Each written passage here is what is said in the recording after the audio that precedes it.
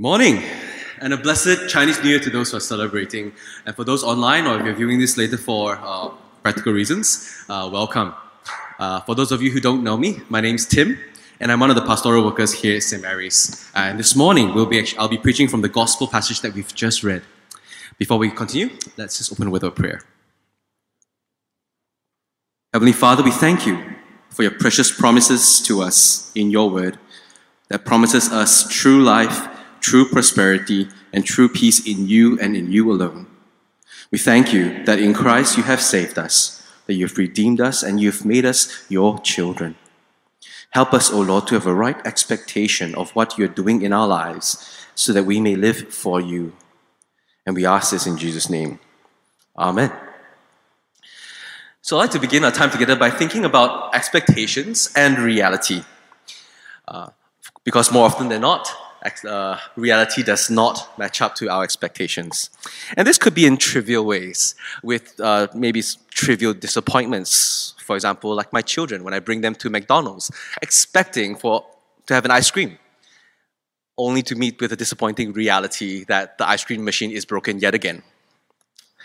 But there could also be more vital expectations. When they're not met, lead to life-shattering consequences, like the expectations that our jobs will be secure, or the expectation that our bodies are not hiding some sort of terminal diagnosis, or that our expectation that our trust in our friends and our spouses are valid. But however, as vital as those things are, that when they are not met, they change one's life, they're not the most important expectation. The most vital expectation one could have is towards the question, who is Jesus Christ? Jesus means God saves. How does that play out? What does that mean for us? And that's the most important expectation for everyone, because the consequences to that, if it's not met, are eternal. Now, 2,000 years ago, at the time of Jesus, when we just read our gospel, the people of Jesus' day had expectations of the Christ, which just means Messiah, a promised Savior who would come. And of course, at the time, they were living under Roman rule. So the expectation for God to save would be for God to overthrow the political power of that day in Rome. Still others were thinking, maybe not. It's been so long after all. Maybe God's not interested in political revival or renewal or revolution. Maybe God is after a spiritual revival, to turn the hearts of the people back to Him, to worship Him rightly. And of course, like all things today, most people were within a mix of both, somewhere in between. And we will explore this expectation of the Christ in today's passage, starting with John the Baptist. And our very first verse of our passage kicks us off to what the setting is.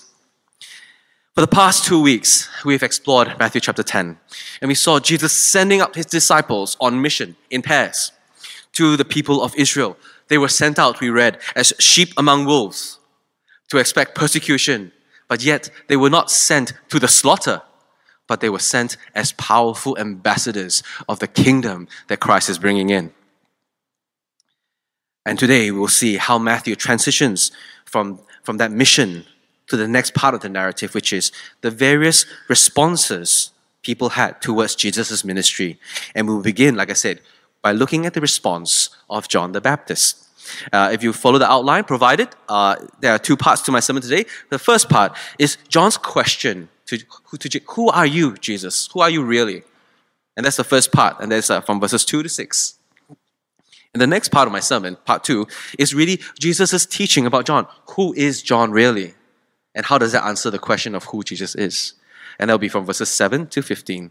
And I hope for us to know from today's passage that Jesus is God who has come to save us as promised. So let's begin with John the Baptist's question in verse 2. Now we see here in verse 2, number 1, John is in prison. He's in prison because he was calling out the corruption of the puppet Roman king set up in his region, which is Herod. He's calling out his infidelity, he's calling out his corruption, and therefore he was put in prison. And when he heard of the deeds of Christ, he sent his words to his disciples to ask Jesus, "Are you the one who is to come?" Now, this is puzzling. The question is that, Jesus, are you the Messiah? Or have we been wrong? Are you another forerunner? Or should we wait for someone else? And this is puzzling because earlier in the Gospel, in Matthew chapter 3, we saw how John recognized Jesus' greatness, almost refusing to be baptized by Jesus, to baptize Jesus, but rather needed to be baptized by Jesus. And we saw that John witnessed the Holy Spirit descending upon Jesus like a dove. And in other Gospels we read that was an evidence to John that this is the Messiah. That John had the privilege to see who the Messiah is, to be his forerunner. But yet we find him here asking, are you the one? John isn't so sure anymore because he hears the deeds of the Christ. What is Jesus doing?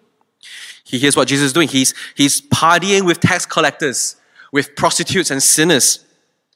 And more importantly, he's hearing what Jesus is not doing, which is judging Rome, which is freeing John from the Roman prison.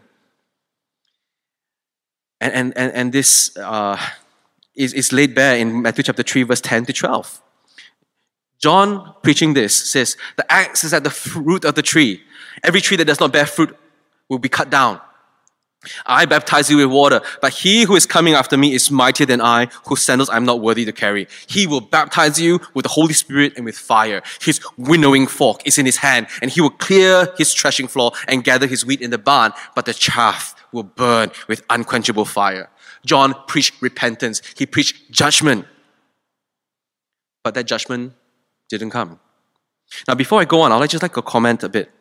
If it's possible for John, a great prophet like John, to doubt, what about us? What more us? You see, when life doesn't play out the way that we would expect it to, it's very natural for questions to come in. Why would God allow this to happen? Why hasn't God done something about my situation? Haven't I been faithful? Does God care? Is God even there? Now, those are real and weighty questions in that moment of hurt and of loss. And I'm here to say that it is okay in those moments to have questions, to doubt. But we need to be bringing those questions and those doubts to Jesus. And that's what John did. We're not meant to just rot away with our questions, but we're invited to bring them to Jesus. So let's see how Jesus responds to John's questions. In verse 4. So Jesus answered, "Go and tell John what you hear and see." And he lists a whole list of miracles. The blind, the lame, the lepers, the deaf are healed, the dead are raised, and the poor have good news preached to them. That's what Jesus says. In effect, what does Jesus do? He points John back to the Old Testament. Many times the answers to our questions and doubts are already in the scriptures, laid out for us, revealed to us. But we don't see it. Perhaps maybe because in our mind, we have an answer that we want. And so often, with that answer in mind, we miss the answer that God wants to give us. So let's look at what Jesus draws from. He draws heavily from two passages in Isaiah, which I'll be putting up on the screen. First, from Isaiah 35. "Strengthen the weak hands, make firm the feeble knees. Say to those who have an anxious heart, be strong, fear not. Behold, your God will come with vengeance. With the recompense of God, He will come and save you." And here we have the blind, the deaf, the lame, and the mute all being healed. But notably, what's missing here is the vengeance and recompense of God. It's missing. And next, Jesus also quotes from Isaiah 61, which he also reads in Luke 4. Isaiah 61 verse 1. "The Spirit of the Lord is upon me, because the Lord has anointed me to bring good news to the poor." That's what Jesus is doing. Good news of His salvation to the poor. But we read on, "He sent me to bind up the brokenhearted, proclaim liberty to the captives, and the opening of the prison to those who are bound."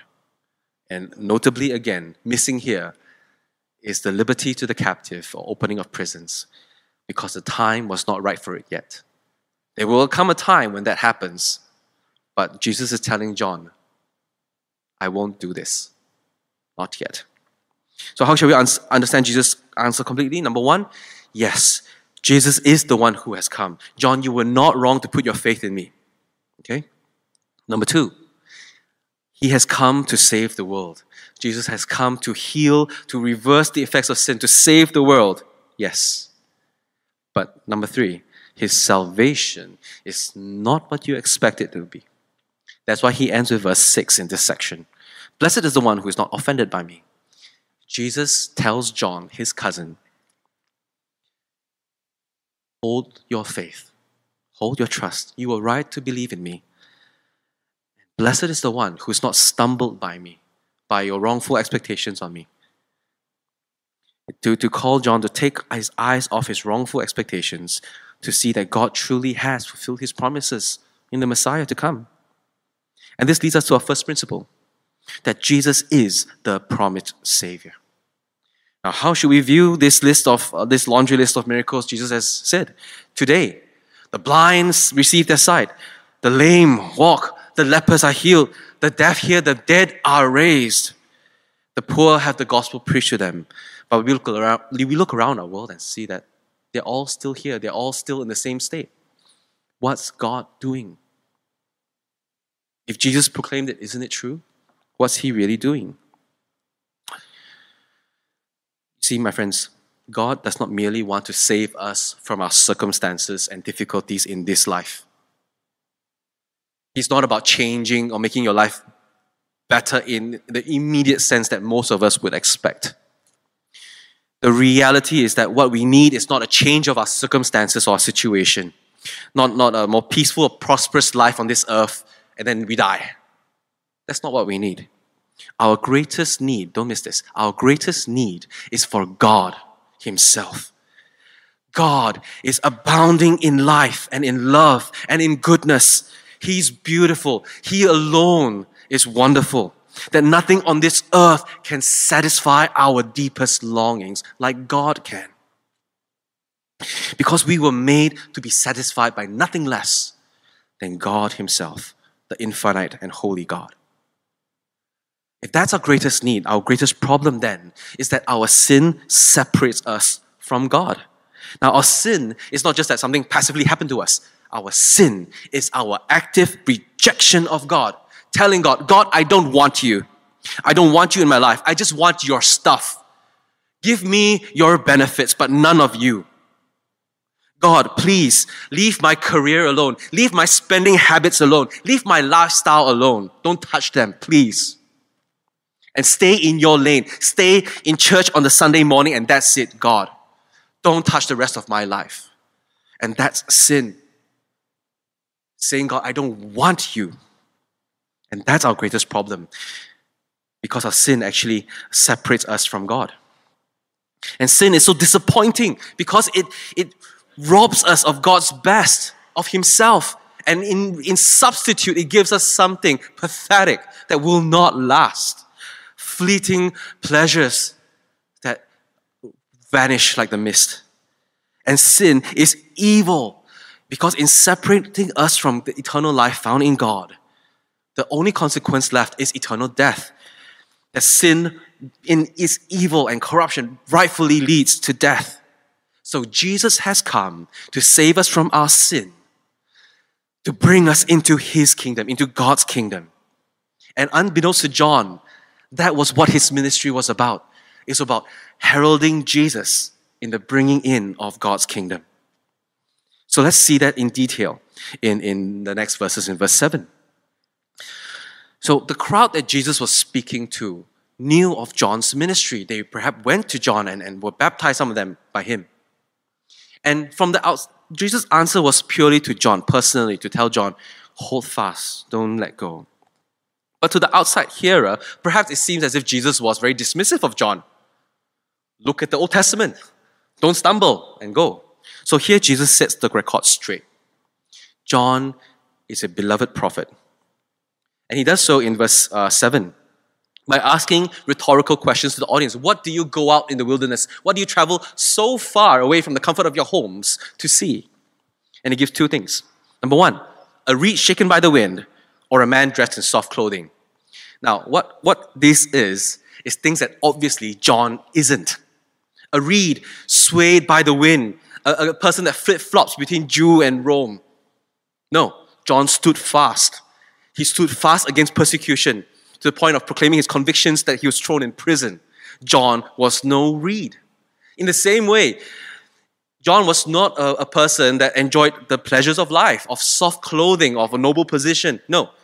John was an ascetic. He dressed in coarse camel hair, and he preached the word with boldness as he did so. So Jesus is saying, obviously you didn't go to see these things. What do you see then? You went to see a prophet. But more than you were ever expecting. Because he quotes here in verse 10. John is a prophet, yes. But more than that, he is a prophet who fulfills prophecy. So we read in Malachi 3 verse 1, and I'll put the whole verse up on the screen for us. Behold, I send my messenger, and he will prepare the way before me. The Lord whom you seek will suddenly come to his temple, and the messenger of the covenant in whom you delight, behold, he is coming, says the Lord of hosts. Who is speaking? The Lord of hosts, Yahweh Sabaoth, God of heaven armies. That's who he is, the mighty conquering God. And he is saying, I am sending my messenger. Jesus, in quoting Malachi, tells us that John is the messenger making the way. But for who? For God of the heaven armies. And that's Jesus. Jesus, in so much, he's saying to the effect, I am God who has come. And in so much as this is the kingdom that Jesus is bringing in, John's ministry has implications on the kingdom that Jesus is inaugurating. And we'll see this in verses 11 to 15. Truly I say to you, among those born of woman, there's arisen no one greater than John the Baptist. Yet the one who is least in the kingdom of heaven is greater than he. I just said that Jesus is not belittling or dismissing John here. No, please don't read that rightly. All right? Please don't read that in that way. We'll see later, okay, how on John's greatness.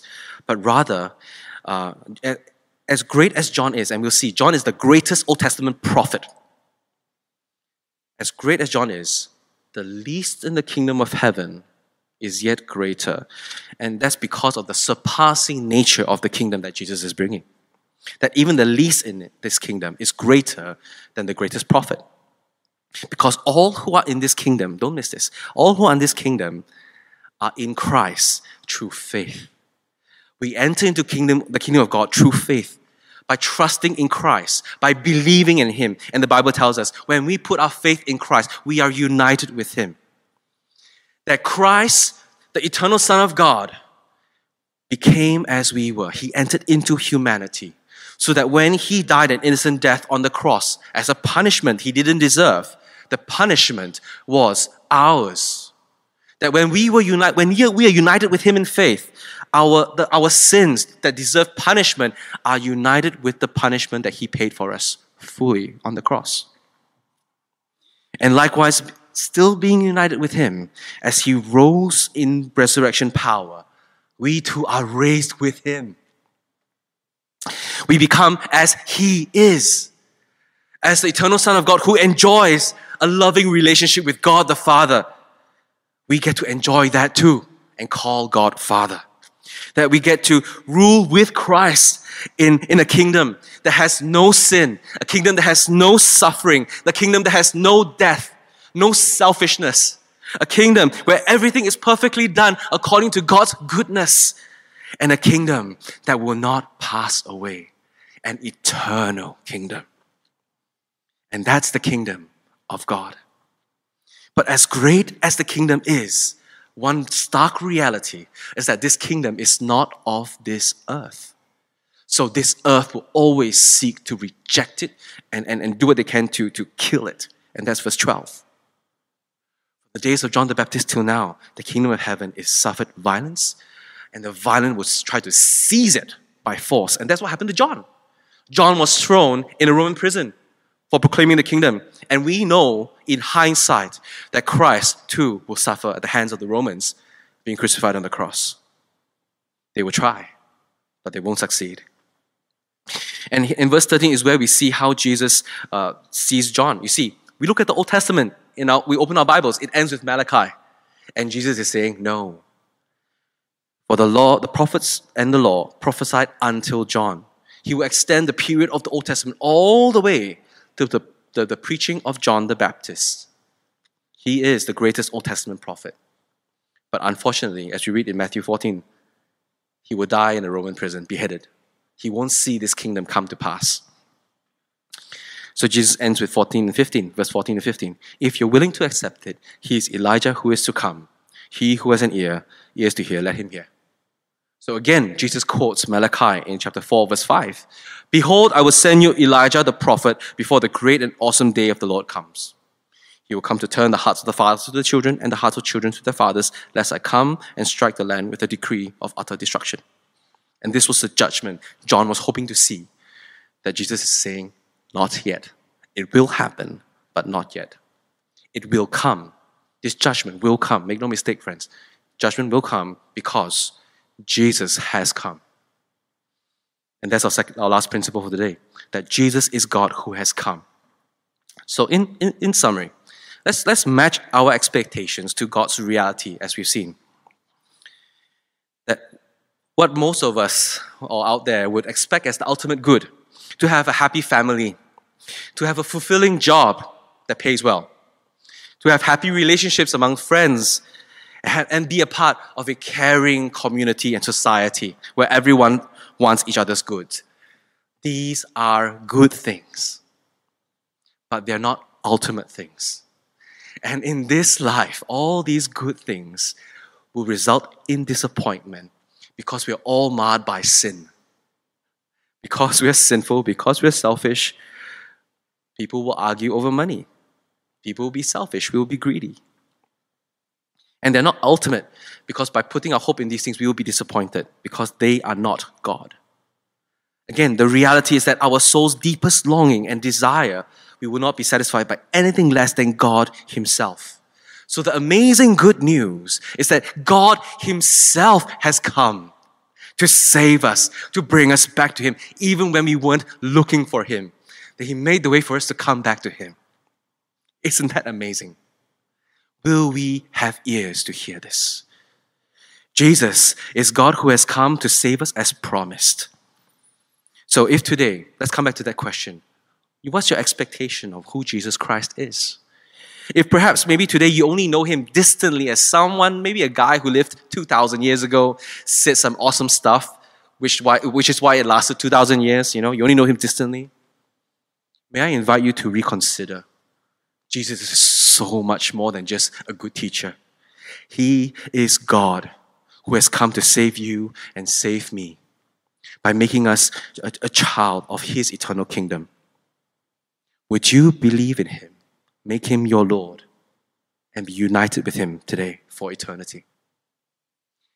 And for the rest of us who profess to believe in Him, my question is this: will we continue to allow ourselves to be disappointed when God doesn't give us His stuff or change our circumstances? Or will we rather bring our doubts and our questions to Him, knowing that He cares for us, knowing that He embraces this and wants us to come to Him, and be willing to have our expectations changed by His truth, by His reality, so that we can receive the ultimate comfort of knowing Him through our tragedies and our pain? Let us pray. Father, we thank You, Lord, that there is nothing that's too hard for You. We thank You that You are at work always, drawing us to You, because we need You. Forgive us for the times, O Lord, where we've been so forgetful, distracted, so busy by the things of this world that we forget that we need You. Remind us once again, even in this season, to be drawing to You, to be pointing others to You, and to be repenting and seeking You, Lord, above all else. Be with us because You can only do so in Your strength. We ask this in Jesus' name. Amen.